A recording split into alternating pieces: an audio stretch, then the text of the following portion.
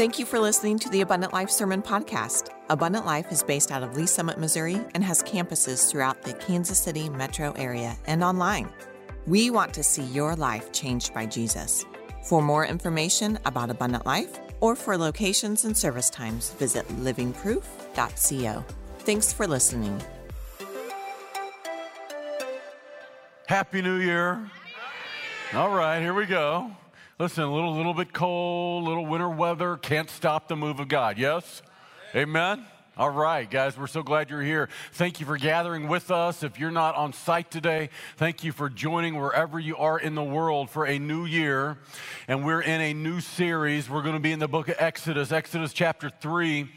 This morning as we begin another series called Impossible. Impossible 2 is what we've called this because this is the second year of what we call the Impossible Campaign, attempting impossibilities that are far too hard for you and me, but not impossible for the God that we serve. Launching new gatherings and new places to reach new people. 2021 saw a brand new Abundant Life campus in Independence. 2022 we'll see an Abundant Life campus in the heart of our city, Kansas City, the Crossroads District. By the end of this year, we'll be gathering there. We're launching an online campus this year in August officially of a move of God that is multiplying around America right now in what we're calling a church house movement in the homes of men and women gathering together to make their house a church house. And of all these things, guys, I'm most excited, I think, about what we've called this Not Ashamed initiative. This is 1,000 of us, actually more than 1,000 members of our church that are all looking for their one. Remember, Jesus in Luke 15 told the parable of how he would leave the 99 sheep to go after that one. And that is how God feels about every single one. And if indeed you have been found, then God has sent us on a mission to go find that one. And so we have been preparing and planning, and many of you have been sharing, and some of you have found your one. Some of you have become that one. If that's you, we would love to know your story. You can go to this right here, livingproof.co/notashamed to just share your story about how you came to faith in Jesus, if you've been found, or maybe how you found that one that God sent into your life. The most important thing we can do is run this play that Jesus gave us to do in Acts 1 and verse 8 when he said these words, "You shall be witnesses of me in Jerusalem, Judea, Samaria, to the ends of the earth." So last summer, we had this outside service, kind of a all-church picnic, a party, and we baptized, I think, over 50 people that day. It was an awesome day. And I saw this that afternoon on Facebook. This is Michaela Meyer right after her baptism. And on either side of her are the two women that led her to Christ. She was their one. You have Tina on her right that was on a vacation in Arizona at the very same time, coincidentally, that Michaela was on vacation in Arizona. They run into each other, both from this area, and providentially, not accidentally, God sent someone who needed to be found that was thousands of miles from home. And God found Michaela in Arizona. She came to church, met Mary. Mary led her to Jesus, and she posted this story on her Facebook page that very same day. "My life is forever changed because of Abundant Life. These two incredible ladies shared their stories and who Jesus really is when I was at the lowest point in my life. They truly loved me through the pain and continued to point me toward Jesus and who he says I am. Now I am forever changed by Jesus." Just one story of a life changed by Christ. I mean, this is what keeps me in the game. This is what keeps me in the race, watching Jesus change lives. And it just so happens that today, Michaela and Mary are here right now to share the backstory of this story. Give it up right now, if you would, for Michaela and Mary, because this is just one story of someone who became someone's one, and we're praying for hundreds of more stories just like this one. And so, guys, I just want you to know how appreciative and thankful I am, because this takes a little bit of courage to get up here and share the story. It does. So thank you, Michaela. So tell us how this happened, how this went down. And you were on a vacation trip to Arizona, of all places. You meet somebody from Lee Summit, in Arizona. Kind of tell us how this happened, would you? Yeah, so I actually grew up in a really small church, and there they really talked about all the rules that you had to follow and how to be a good person and not let God down. So when I went away to college and eventually moved up here, I realized those were some pretty high expectations that were virtually impossible to meet. And so every time I didn't meet them, I was filled with shame, and then I'd go back and find out more rules that I had to follow, and I wouldn't meet them and filled with shame, and so it was just this vicious cycle. So in turn, I actually fell away from the church. Then 5 years ago, I was sexually assaulted by somebody that I trusted. And in that moment, I decided it was either one of two things. One, God didn't exist. Or two, if he did, he turned his back on me when I needed him the most, and that wasn't a God that I wanted to follow. So for the next several years, I struggled with PTSD, anxiety, a lot of shame around that situation. I tried a lot of worldly things to make myself feel better, to get back in control and fix things, and nothing seemed to be working. So in April, I found myself at a place that I really just contemplated life in general. And I just wanted to escape. So I made a vacation trip to Arizona, far away from here as I could possibly think. And when I was there, I met up with a group of girls from all over the United States just to do some exploring in Arizona. And the first night that we were all together, we sat down and were just getting to know each other and started to talk about how much anxiety we all had from the year of 2020. And it was later that evening, Tina pulled me aside, and she was like, hey, I'm actually from Lee Summit, and I go to this church called Abundant Life. And she just went on to tell me how much support she had felt from this church through a lot of her hard times, all the peace that she felt knowing who God says that she is, even when she questioned things in her life.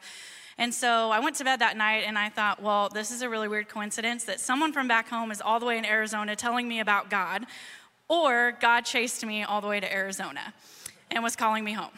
So when I got home, I just couldn't shake the thought of, maybe this isn't a coincidence. So I came to Abundant Life, and that's where I met Mary, and Mary shared the gospel with me in a way that I had never heard before. She really explained to me how God loved me and was pursuing me, and nothing that I did in my past or that I will do will make him love me any more or any less. She really talked to me about how the shame I was carrying from that incident was not mine to carry anymore. And for the first time, I understood God did not turn his back on me in that moment, but instead his heart was breaking and he was weeping for me. And when I left this building that night, I felt physically lighter than I had ever felt before, and I finally felt the hope that I had been longing for years. And so a few weeks later, I gave my life to Christ and was baptized. Awesome. Praise the Lord. So Mary, pick it up from there. You meet Michaela at church. What happened next?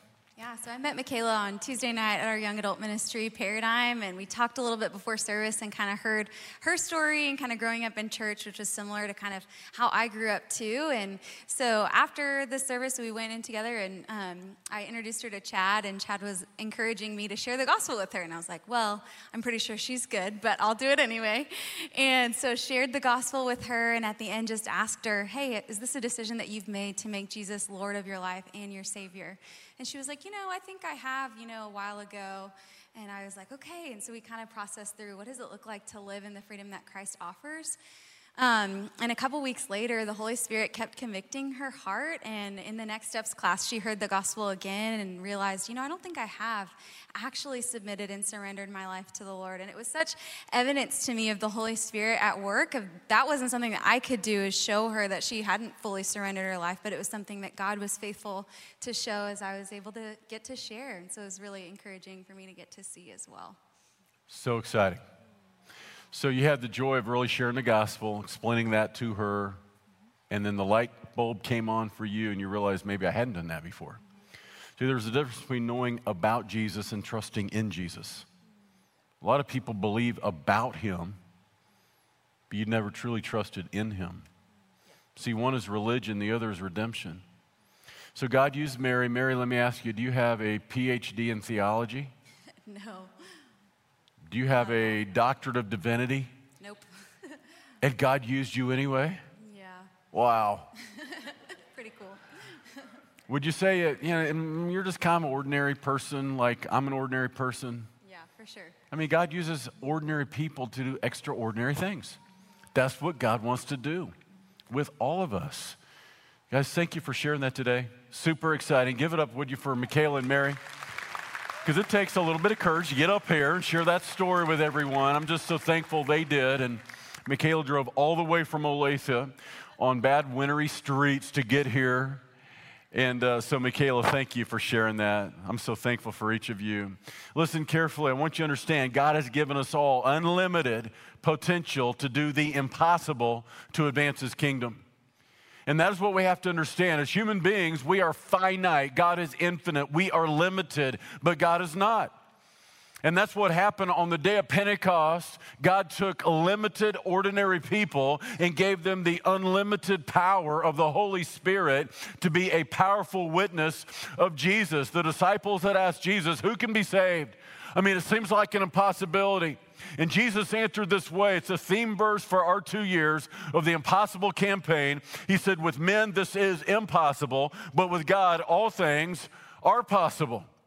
And that's what we're doing as a church. We're attempting what seems like impossible things. As an individual Christian, I want you to think in terms of positioning your life to do impossible things. You don't get to see God move miraculously until you begin giving yourself to impossibilities. Now understand, our vision as a church, as we advance the Great Commission, advancing His kingdom, it is not by addition. That is the old paradigm of church in America. Build a bigger auditorium so we can hold more people in one location and everybody comes here from out there. No, the real vision of the Great Commission is we understand that we go from here out there. So it really is a mission of multiplication. That was a multiplying movement in the early days of Christianity that spread through the old Roman world, really like fire through dry timber. It was an unstoppable move of God. And it wasn't because they were trying to advance the kingdom through addition. It really was multiplication. And that's why we're multiplying new gatherings and new places to reach new people, whether it's Blue Springs, Missouri, Independence, Missouri, Crossroads of Kansas City, Missouri, church houses all over our country. Here's the key to the future. It's mission critical that we replicate leaders. And everyone needs to begin seeing themselves as a leader. Everyone is someone's leader. We have this beautiful serving culture at our church. I mean, church, you're a beautiful bride of Christ. And so many people who serve so faithfully and so sacrificially. But what we need, honestly, is more than a serving culture.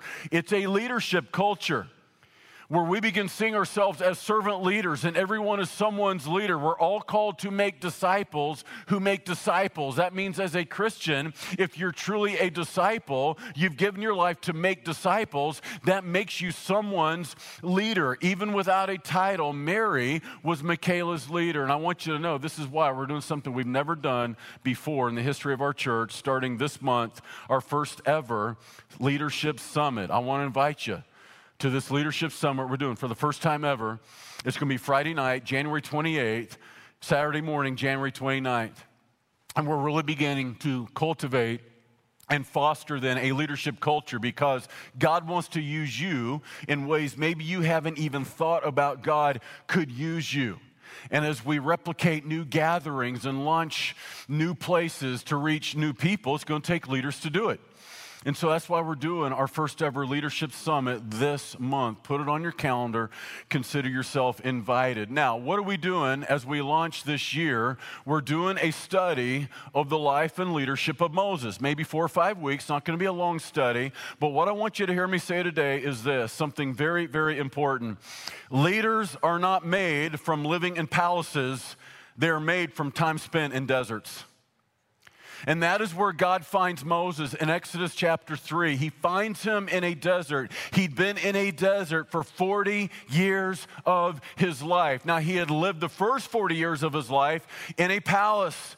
He lived a palace life, but God had to get him out of the palace and into the desert so that he could shape him and form him into the leader that he would eventually be. Nobody is born a leader in a palace. Leaders are made from time spent in deserts. I could show you in the Bible over and over again, some of the great leaders of the faith became leaders in a desert. Whether it's the Apostle Paul, who once was Saul, who was converted to Christ on the road to Damascus, he would tell the Galatians, Revelations that his first 3 years as a Christian, he actually spent alone in the Arabian desert. God was shaping him and making him in a desert into the leader that he would be. I can tell you about King David, the greatest king in all of Israel's history. He was anointed to be the next king over all of Israel, but for years and years and years before he took the throne, he was running from King Saul in the Judean desert. You see, God uses the desert times of our life to shape us and make us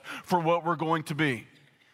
What is the desert time of life? The desert in your life are the difficult times, the dry times, the deserted times, the times in your life that feel it's deserted and God isn't moving and God has become invisible. I'm talking about the desert times of life where it feels dry spiritually and it feels like you're living in anonymity. God, where are you? That was Moses for 40 years. But 40 years of his life, God was shaping him and making him for this moment that God was about to call him to. And it could be that some of us here are in a desert season of life. It's a very difficult season of life, a difficult time of life. You need to know that God has brought you to the desert not to leave you there, but to prepare you there. You see, it was in the desert that God was preparing Moses to be the great leader and deliverer that we now know him as. And I'm telling you this, church, because I meet people all the time. And we live at a time where we think, through social media and the internet, we hear about what looks like these overnight successes. And I meet people at times that, they want to hit a home run and land on home plate, but skip first and second base. And that's just not how it works. There are no shortcuts to the sanctification God wants to do in our life. There are no shortcuts to the godly destination that God has destined for you in life. It's through those difficult desert moments. Think about Moses for 40 years. What was he doing? He was doing the mundane. He was herding somebody else's flock of sheep. See, I'm trying to tell you, if you can't be faithful with the mundane, God can't trust you with the bigger things. If you can't be faithful doing the smaller things, God can't trust you with the larger things. And that's what Moses was doing. I mean, we know Moses now as the great lawgiver, the one that would go up Mount Sinai and come back down with the 10 Commandments. And the first time God would ever reveal himself through written revelation. We know Moses as the one that would go back to Egypt and stand toe-to-toe with Pharaoh and say, let my people go. We see Moses as this one that would part the Red Sea and bring water from a rock and do these mighty miracles, but understand for 40 years, day after day after day after day, there he was in the desert. And he must have wondered at time, does God even remember I'm here? But it was in the desert that God was shaping him and making him into the leader that God was now calling him to be. Let's pick it up right here now in Exodus 3 and verse 1. You ready for this? Say yes. All right, here we go. Now Moses was tending the flock of Jethro, his father-in-law, the priest of Midian, and he led the flock to the back of the desert and came to Horeb, the mountain of God. Now Horeb, the mountain of God, is the same mountain later known as Mount Sinai, the very same mountain that Moses would go up to get the 10 Commandments. It says, he came to Horeb, the mountain of God, and the angel of the Lord appeared to him in a flame of fire from the midst of a bush. So he looked, and behold, the bush was burning with fire, but the bush was not consumed. Then Moses said, I will now turn aside and see this great sight, why the bush does not burn. He'd been in this desert for 40 years, day after day after day, and he had never seen anything like this. It has got his complete attention. There is a bush that is on fire, but the bush is not burning. It's not being incinerated. I have to go check this out. See, God has now got his attention. Let me ask you something. Does God have your attention? I mean, ask yourself, honestly, just a little time of reflection. Does God have your attention? I've said before, God might bring revival to the body of Christ in America if he could get our attention for 10 minutes. I mean, really, we dart into church, hour and 15 minutes, then we dart out, we go on about our week, Monday, Wednesday, Thursday, Friday, we're busy, go, and we come back in church. God, you got an hour, whatever you're going to do, you got an hour, that's all the time I got. Listen, if God could get our attention for 10 minutes, he might be able to bring revival. I'm convinced this is part of what God is doing in COVID, this new pandemic era that we now live in. Like, I'm convinced it was God's divine interruption so that we might have a little divine introspection, so we might come to a place of greater desperation, so that just maybe, God could bring revival in our lives. But he's got to get our attention. This is Moses. Now God has his complete attention. Look what happened. So when the Lord saw that he turned aside to look, God called to him from the midst of the bush and said, Moses, Moses, and he said, here I am. Then he said, do not draw near to this place. Take your sandals off your feet, for the place where you stand is holy ground. Moreover, he said, I am the God of your father, the God of Abraham, the God of Isaac, the God of Jacob. And Moses hid his face, for he was afraid to look upon God. And the Lord said, I have surely seen the oppression of my people who are in Egypt. And I've heard their cry because of their taskmasters, for I know their sorrows. So I've come down to deliver them out of the hand of the Egyptians, to bring them up from the land to a land that is good and large, to a land flowing with milk and honey. And what you need to know about the story of Exodus, and I would go home seriously, and I might read this afternoon after the Chiefs game. It's going to be over. It's going to be too cold to go outside. Just go ahead, build a little fire. If you have a fireplace, get on the couch, snuggle in with a comforter and hot cup of cocoa or whatever, and maybe just read the first 4, 5, 6 chapters of the book of Exodus. It reads like the most amazing novel you have ever read. It has got it all. I mean, I'm talking drama, but here's the deal. It's real history. It really happened. And check this out. 1 Corinthians chapter 10, the Apostle Paul would tell us that this history of the Exodus is actually our story. Like it's the story of the ancient Hebrews and their exodus out of slavery and captivity. But what Paul teaches us is that history is our story, and we are embedded in that story. Because here you have the Hebrews. They are in slavery and captivity under Egyptian tyranny. And I want you to know that Jesus said these words, that like the Egyptians were holding them in bondage over and over again, century after century. They'd been there 400 years. You know what? We have the very same situation, a spiritual condition, that we too are in a prison. It is a prison to sin. And this is why Jesus said, you shall know the truth, and the truth shall set you free. If the Son shall set you free, you shall be free indeed. Now, why would Jesus say we need to be set free, and he's come to set us free? I'll tell you why, church, because apart from Christ, we too are in captivity. We are born under sin's penalty and Satan's tyranny. You see, we need to be set free by what Jesus did at Calvary. You see, our story is the same story of the ancient Hebrews who'd been in captivity century after century. And here's the deal. They did not have the power personally to set themselves free and deliver themselves from captivity. God was going to raise up Moses as a deliverer to go back to Egypt to deliver them from Pharaoh's tyranny and from their slavery. And do you understand that God has given us one greater than Moses?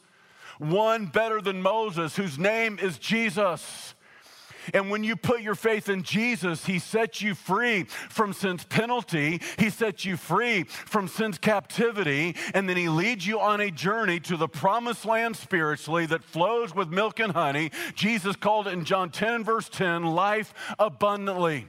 2 Corinthians 3:17, where the Spirit of the Lord is, there is liberty. 1 Corinthians 15, thanks be to God who gives us the victory. 2 Corinthians 2:14, he causes us to live triumphantly. It's the promised land spiritually. You see, what happens is Moses is going to deliver them from their bondage in Egypt and then lead them on a journey through this very same desert, through this very same wilderness, right to the brink of crossing over into that promised land, the ancient land of Canaan that he said would flow with milk and honey. And here's what Paul says in 1 Corinthians 10. Their story is our story. We're embedded in that. You see, Moses did not abandon them once he had delivered them. He then led them on a journey to that promised land that had been promised to them. And that's exactly what Jesus wants to do now for you and for me. He delivers us from sin's penalty, but he also has the power to deliver us from sin's power so that you and I can live freely a life of liberty. Why then do we live in complacency and mediocrity as though we are still in captivity? You see, God has destined you for so much more. And God had destined the ancient Hebrews for so much more. And God was going to use this one named Moses. And God is calling all of us, like Moses, to the impossible. And God moves miraculously when we attempt impossibilities. Now understand the implications here. What are we as the church? When we consider the church, all we are is a band of liberated slaves. Those that were once in slavery to sin, that have been set free by what Jesus did at Calvary. And if indeed we're just a band of liberated slaves, then our calling is as liberated slaves to go back into Egypt and help other slaves get set free. And that's what God is now calling Moses to do. Moses, I want you to go back into Egypt and I want you to help my slaves get set free because I'm going to make them my sons and my servants. No longer will they be slaves to Pharaoh. No longer will you be a slave to sin. I want you to help them get set free. And I can only imagine what Moses was thinking. God, this seems like an impossibility. And church, I want you to understand that you don't get to see God move miraculously until you position your life to attempt impossibilities. Now here's the reality. Most churches in America will not attempt anything that doesn't come with a guarantee, that they can't fully see, anything that feels a little too risky. But you understand, Hebrews 11 tells us that without faith, it is impossible to please God, meaning anything we're doing apart from faith is not pleasing to God, and apart from risk, we don't need faith, and without faith, we're not pleasing God, which means it's always right to risk for the cause of Christ. You see, faith is always risky.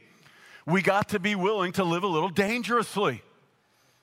And only then do we get to see God move unexplainably. Do you want to see the unexplainable yet undeniable move of God? I do. I won't settle for anything less. I want to see the unexplainable yet undeniable move of God. And this is what is required. God will move miraculously. Honestly, church, we sing about it every Sunday. God is a God of miracles, but then we do everything in our power to never actually need one. And if we want to see God move miraculously, we have to be people willing to do and attempt impossibilities. Like it seems impossible God could use me. It seems impossible God could use little old ordinary me. No, you don't understand. As a child of God, you're no ordinary human being. You have the Spirit of the living God living inside of you. You're not a natural human being. You're a supernatural. You have the supernatural power of God living inside of you to do unexplainable things to advance the kingdom of God. This is what God is now telling Moses to do. Moses, I have brought you out to this desert for 40 years, but not to leave you here, but rather prepare you here. And it could be that that's where you are in life tonight, this morning, this afternoon, in a desert place. And God hasn't brought you there to leave you there. God is using this to prepare you there.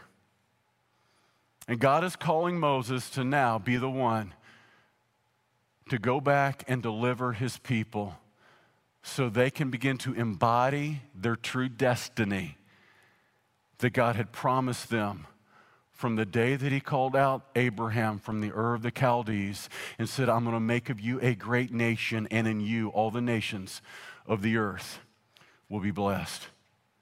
Now I can only imagine the excuses Moses had. Moses was just a human being like the rest of us. This had to be overwhelming. This had to be really, really scary. Like, God, this seems like an impossibility. And I'm pretty convinced a lot of the excuses that would have ran through Moses' mind are the very same excuses that go through our mind and my mind when God is calling him to go back to Pharaoh, the most powerful person on earth, and stand toe-to-toe with Pharaoh and say, let my people go. First of all, I'm convinced he probably thought this: God, you've probably forgotten, I'm a failure. I'm a failure. God, you probably have forgotten. You must have forgotten, because if you remembered my past, if you knew my history, you wouldn't be calling me. And I didn't tell you why he'd been 40 years in the desert. Let me tell you why. Let me give you the backstory of why Moses had been 40 years in the desert. So Exodus opens up in chapter 1. It says there was a new Pharaoh who knew not Joseph. Joseph, of course, had become the second highest in all the land. Generations had passed. A new Pharaoh emerges. I don't know who Joseph is, and I don't know who these Hebrews are, but they are multiplying really fast. As a matter of fact, these Hebrews are not Egyptians, and if it keeps going the way it's going, they're going to multiply faster than we Egyptians, and they're going to be stronger than we are, so we had better enslave them and get control of them while we can, or the day will come that we can't, and they will take over the land. And so this is what they did. They began to enslave the Hebrews that were in the land. Not only that, they kept multiplying over and over again, faster and faster and faster. So Pharaoh said, we need to do more than enslave them.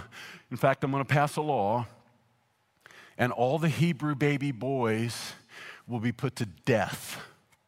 Because if we don't, they will keep multiplying faster than we, and eventually they'll be mightier than we, and they'll take over the land. So here's the plan. He said in Exodus chapter 1, we're going to put to death all the Hebrew baby boys, so pretty soon all that's left are Hebrew baby girls, and eventually those Hebrew baby girls will grow up, and they will marry Egyptian men, and we will eliminate the Hebrew race altogether.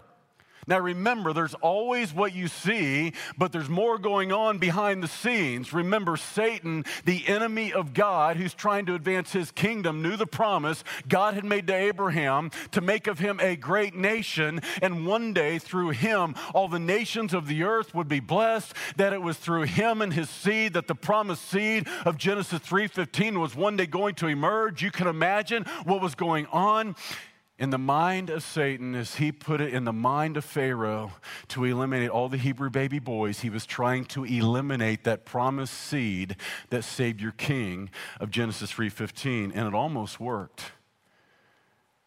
Except one of those Hebrew mamas concocted a plan to save her little infant son named Moses.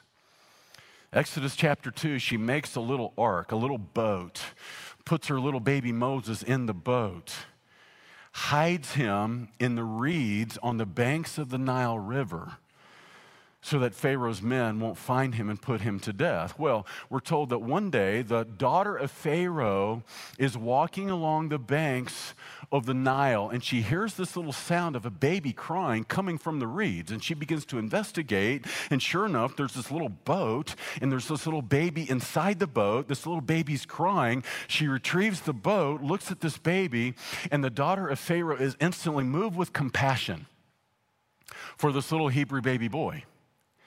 And she takes this little Hebrew baby boy back to the palace, where she looks at her daddy, who is Pharaoh, and says, Daddy, I know you said about all the Hebrew baby boys, they all have to be put to death, but I found this one. Can I keep him?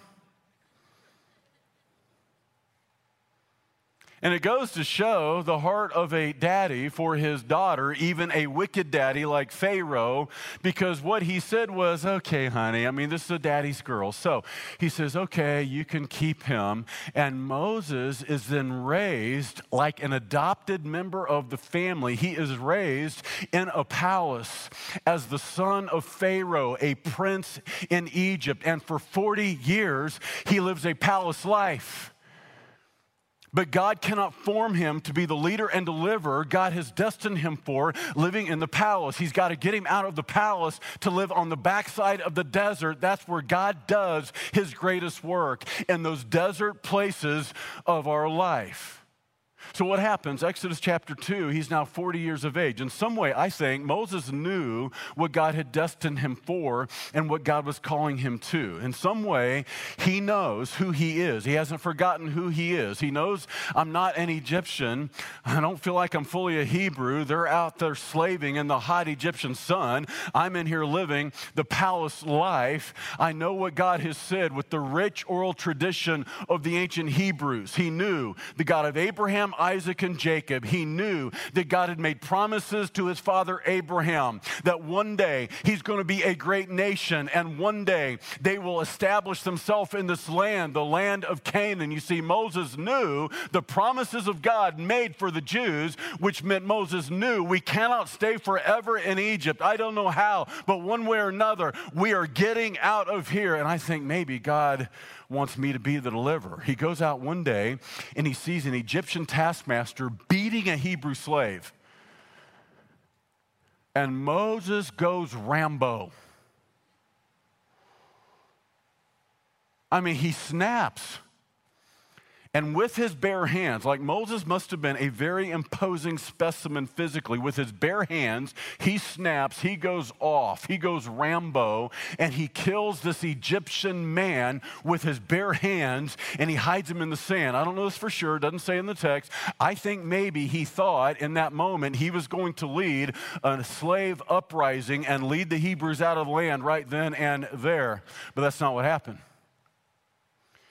The next day he comes out again. This time he sees two Hebrews, two Jewish men, and they're fighting each other. They're tussling with one another. He gets in between them and says, guys, we're brethren. Hey, break this thing up. One of them looks at him and says, who made you a prince and a ruler over us? What are you going to do? Kill me now like you killed that Egyptian? And right then Moses goes, oh no. Not only am I not going to lead a slave uprising, not only am I not going to be the deliverer I thought God was calling me to, but if he knows what I did yesterday, Pharaoh probably does too. I got to get out of town. And that's what he did. He got on the run. He ran as far as he could go to a place in the country of Midian, the backside of the desert. And there he has been for 40 years, hiding for his life, shepherding his father-in-law's sheep on the backside of a desert. Can you imagine for 40 years, day after day, week after week, month after month, year after year? Do you ever think for a moment he felt like a failure? God, what have I done?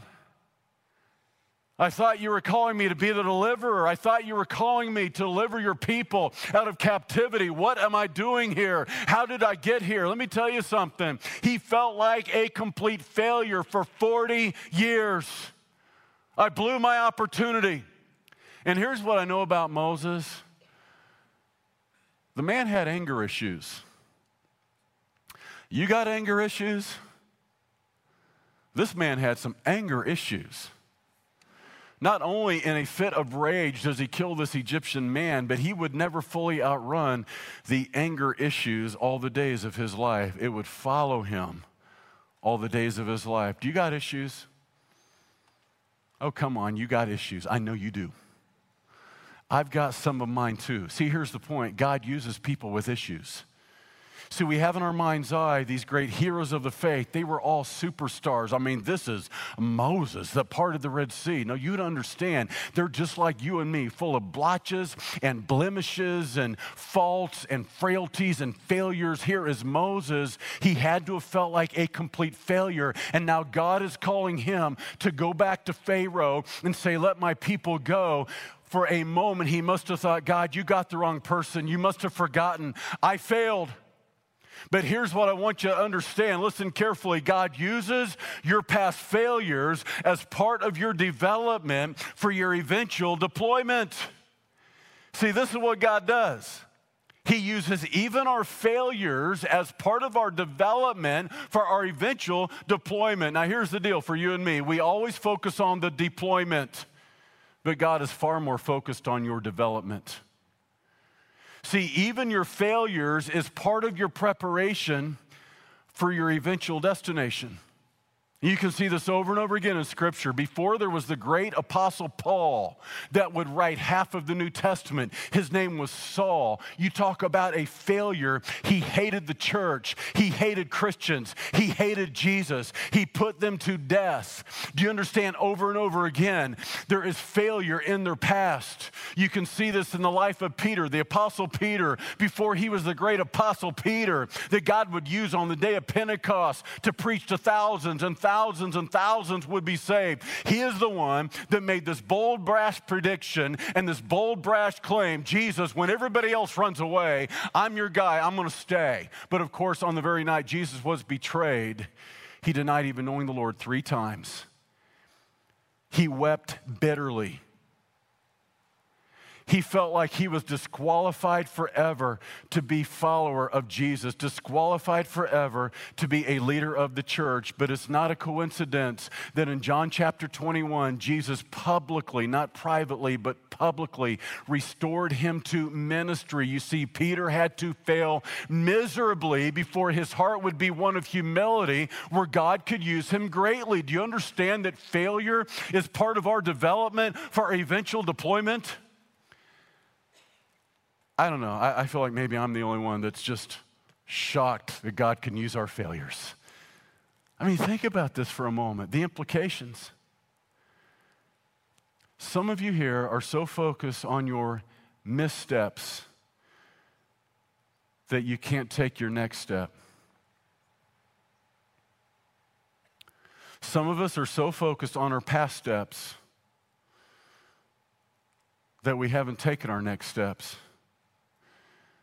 Like, Pastor Phil, you don't understand. I mean, you don't know about my abortion. You don't know about my addiction. You don't know about my depression. You don't know about my temptation. And I'm trying to tell you today, I don't know, but God knows. God knows everything. And God wants to use you, even in your failure, to begin to form in you something brand new. This, you see, is what God does. This is what it means to be redeemed. I know you know this. It seems so simple, yet it is so profound. Did you know the moment you placed your faith in Jesus Christ, He set you free from sin's penalty, which means you don't have to live guilty. It's called grace.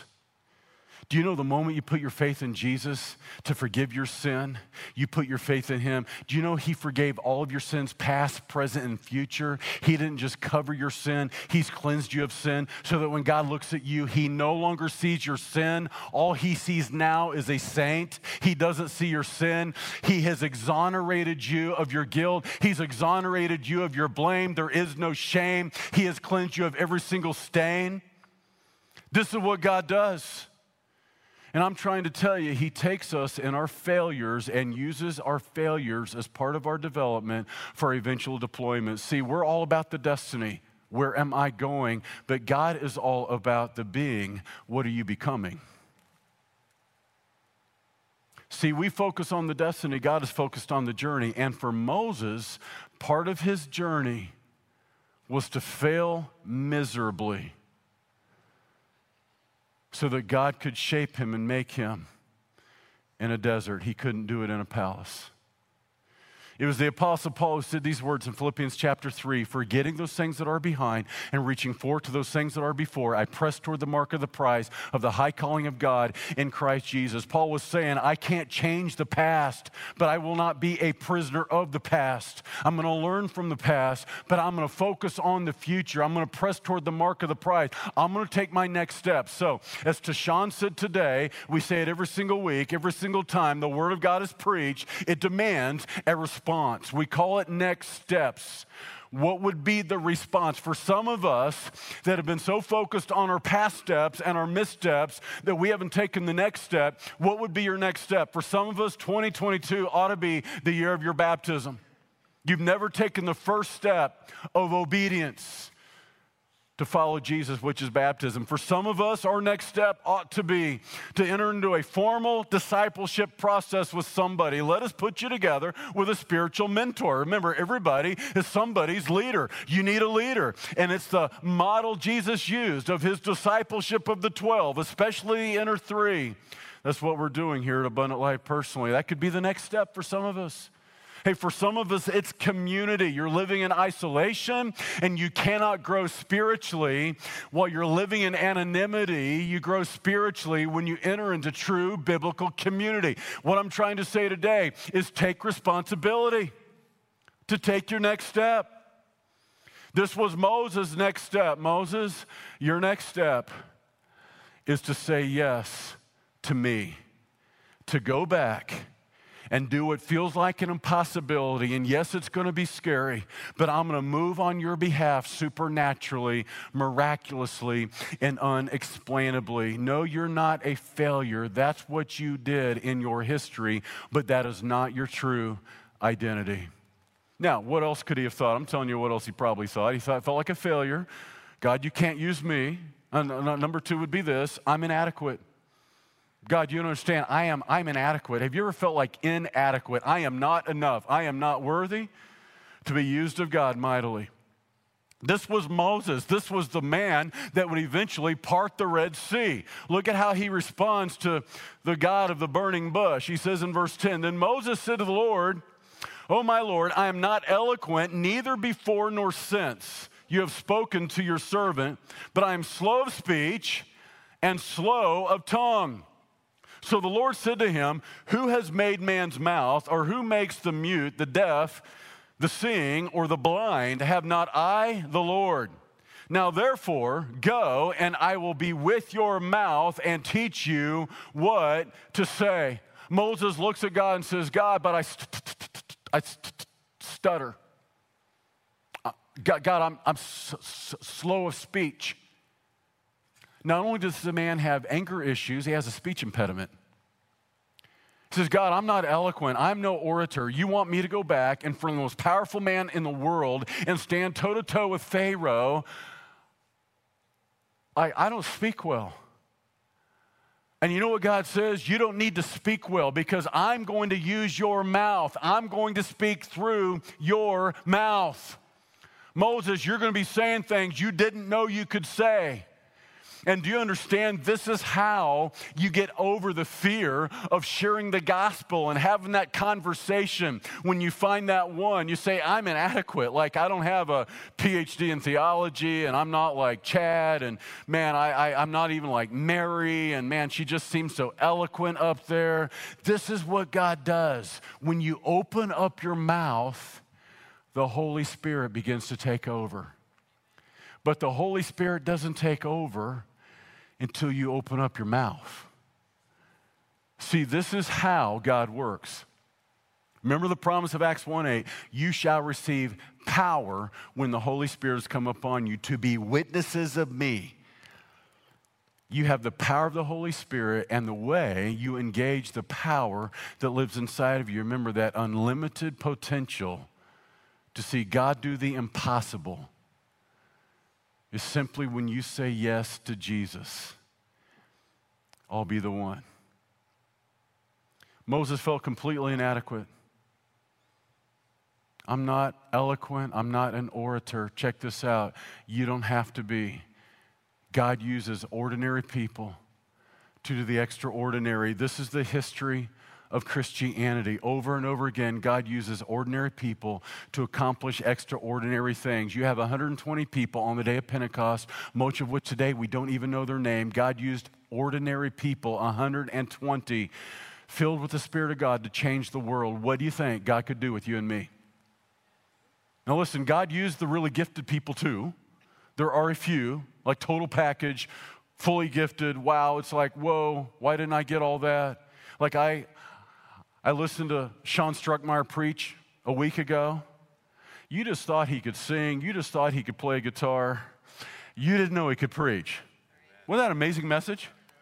Esther chapter 4, what an awesome message Man, I love that passage he preached from. God has brought Esther to the kingdom for such a time as this. Guess what? God has brought you to the kingdom for such a time as this. God has brought us to the kingdom for such a time as this. But it means we're going to have to obey even when it's not easy, even when it's costly. We're going to have to obey even when it's risky. That's when God begins to use us personally. I listen to Sean, I'm thinking, it's not fair. One person gets to be so good at all of that.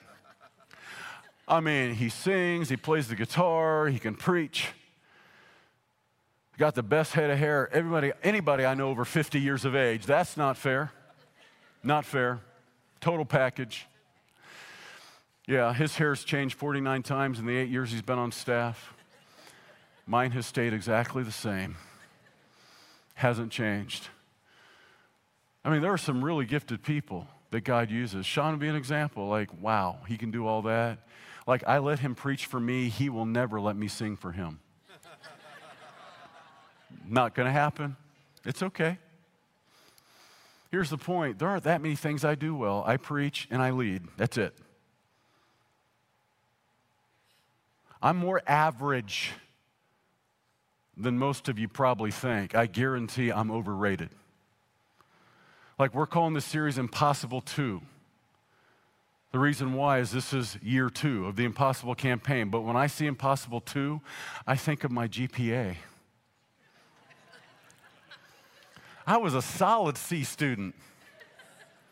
Man, I was solidly average. I was a student athlete. I emphasize athlete more than student. What can I say? Here's the point. God uses ordinary people like me and you to do extraordinary things that aren't fully explainable, yet it's undeniable. These are the kind of people God delights in using. If you're ordinary and average, you're exactly the kind of person God wants to use, because then he gets all the glory and we can't take any of it. Church, I'm telling you, we're on the precipice of doing things in our city that I'm convinced our city has never seen in terms of advancing a kingdom, a move of God, taking the gospel to every crevice and every corner of our city, and yes, even with the online campus, even our country. But check this out. It's not because we're so awesome. It's not because we're so smart. Not because we're so talented. It's because we got a God that is awesome. And he loves putting his awesomeness on display in a tangible way. When the people of God simply say, God, we're not awesome, but you are. Put me in. I'll be the one to find that someone. That's when God begins to move. And God uses little old ordinary people like me and you. Number 3, undoubtedly, he said, God, I'm too old. I mean, here you have, by Exodus chapter 3, you have Moses is an 80-year-old man. He's no longer a young man. No, he spent 40 years in a palace, the next 40 years in a desert, all of that to bring him to this moment in his life. He's 80 years old, and the last 40 years of his life, he will spend it taking a band of liberated slaves on a journey to a land that would flow with milk and honey. Now, here's what I want you to understand. I hear people say all the time, well, you know, I'm too old. This could have been Moses' attitude when God calls him and raises him up and gives him his mission. God, I'm 80. Like, it's time to put me out to pasture. I mean, literally, he's been going out to pasture, taking his father-in-law's sheep to pasture for the last 40 years. Like, it's time for me to go out to pasture. This is what I want you to understand. You're never too young or too old to be used mightily of God. When you look behind us in church, I'm praying for revival.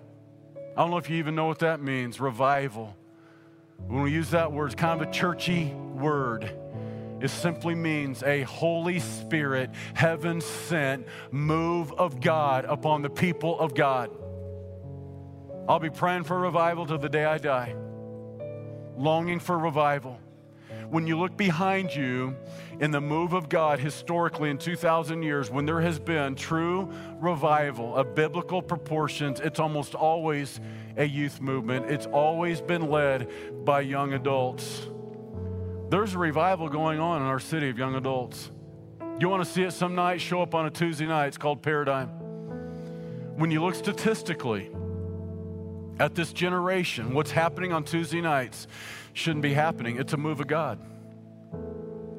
But do you understand? Some people think, well, this is a young man's game. Moses could have said, God, this is a young man's name. You need a younger man. I'm 80. Some of us here think, well, I'm 70, I'm 80. God is surely done using me. Like, what do I have to offer at my age? Have you ever noticed of every funeral you have ever been to that so far none of them have been yours?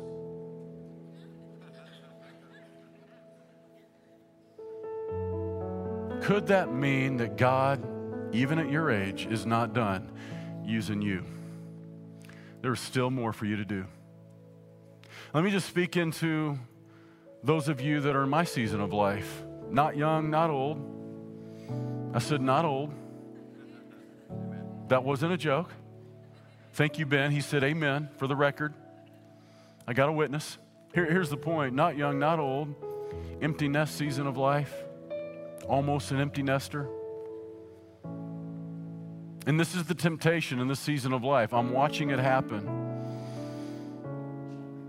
Those that used to be leaders in the body of Christ when their children were young, all of a sudden those children grow up and leave home. And for the first time in years and years, you have more time than you've ever had. You're not chasing your little ones around the ball fields all over God's green earth on the weekends. You got more money than you've ever had. No more soccer cleats to pay for, college tuition to pay for. And all of a sudden I see this thing happening with people my age, like, I'm going on vacation. You guys got this. I've done my time. I did my part. And I'm simply making this observation. If you're in that season of life I'm in, I cannot think of a better time than now to make an impact on the kingdom. We do have more time than we used to. Not always, but in some cases, we do have more money than we used to. Those little kids are money pits. They're worth it. Don't misunderstand. They're worth it. Well, they cost a lot of money. All of a sudden, you're not paying for that. My point is, we have more opportunity than ever in our lifetime to impact eternity. Why in the world would we retire now from serving Jesus after all these years? One day we're all going to see Jesus. Do you believe that, church? One day sooner than you think. We're all going to see Jesus, and when we do, nothing else will matter. I'm not telling you don't go on vacation. I hope you have an awesome vacation this year. I'm not telling you don't play a little extra golf in the season of life now that you're in, but I'm trying to tell you that if your only pursuit now of life is to chase a little white ball around a little green manicured lawn or go to a seashore on vacation and collect seashells, it's going to be a wasted life and a wasted opportunity. And one day we're going to see Jesus, and nothing else will matter when we do. Let's break the tape. Let's finish strong. Let's finish our race, following hard and pursuing Jesus with all of our God. You are never too young or too old. It is never too late for God to use you in a mighty, powerful way. It says in verse 13, then Moses said to God, indeed, when I come to the children of Israel and say to them, the God of your fathers has sent you, he said, and they say to me, what is the name? What shall I say to them? He's saying, God, what is your name? Who would I tell them sent me to them? And God said to Moses, I am who I am. And he said, thus you shall say to the children of Israel, I am has sent me to you. God reveals his name to Moses. I am. That's my name. I am the I am. God is revealing in this name one of his key attributes, that he is not confined to space and time, that he is the inventor and the creator of space and time. He is from another dimension known as eternity. I'm from everlasting to everlasting. And Moses, where I come from, it is never past, present, and future. I'm not the God that was. I'm not the God that's going to be. I am. It's the ever-present now. And he's saying, Moses, you cannot, but you can because you know I am. Moses, you're not enough. You're completely inadequate. And yes, you will fail without me, but you can't fail with me because I am the I am. Church, listen carefully. Abundant life is not, we don't have what it takes to do all that God has laid on our heart to do. We cannot, but we can because we know the I am. What is God calling you to do? Whatever it is, you cannot. But if you know I am, you can. And that is what God is promising Moses. Like Moses, we are not, but we can because we know I am. I'd like to do this with you on this first Sunday of 2022. Wherever you're watching and worshiping from the living room of your home to the Blue Springs Independence campus right here in Lee Summit. Church family, I want to pray with you right now because we're desperate for God. We need Him, yes? We dare not go alone. But we don't have to. We can when we go in the power of the I am. So I'm going to ask you to stand with me right now if you would. Wherever you're watching from, would you stand with us right there? Around this country, around this city. Would you join us right here in this Lee Summit auditorium? And if you're willing to take your next step, whatever it is, however, how risky, I'm just going to ask you right now, would you raise your hands to heaven with me? I begin every year just like this. God, I surrender again. Whatever this year brings, God, I surrender it again. Whatever challenges, God, I surrender again. Whatever tribulation, God, I surrender again. I'm going for another lap. Let's do it again. And this is the universal sign of surrender. And these hands should reflect the attitude of our hearts. And honestly, if you can't hold your hands and surrender, you don't have to. Nobody's going to shame you. But if the posture of your heart is surrendered before God, then let's come before God. Let's say, God, use us again. Jesus, we, the body of Christ, the bride at Abundant Life, we confess that we are not, but you are the I am. We confess that we cannot, but with the I am, we can. And we make no more excuses, failures, feelings of inadequacy. God, we want to see you do impossibilities. We surrender our lives to live dangerously, even if it's costly. We long to see you move miraculously. Lord, thank you for Michaela's story and how you pursued her hundreds of miles away. You providentially positioned a woman from her city to invite her to church where somebody else told her about the love of God. God in heaven, we plead for hundreds and hundreds more, thousands and thousands and 10,000s and 10,000s in the years ahead of lives changed by Jesus. And we surrender our lives today that you might even change ours.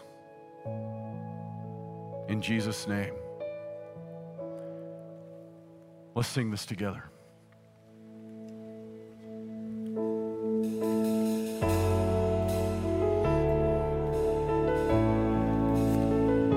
So do what only you can do. Move what only you can move. Even the impossible is possible for you. You can make the chains come loose. You can tell the mountains move. Even the impossible possible. We believe in Lord. Do what only you can do. Move what only you can move. Even the impossible is possible for you. Oh, you can make the chains come. You can tell the mountains move. Even the impossible is possible for you. Oh, you said it. You said it. I see it. You still do miracles. There's power in Jesus' name. All darkness defeated. There's nothing stopping you, my God. There's nothing stopping you, my God. Oh, let's make this our prayer one more time. Do what only you can do. Move what only you can move. Even the impossible is possible for you. You can make the chains. You can make the chains come loose. You can tell the mountains move. 'Cause even the impossible is possible for you. Yes, it is.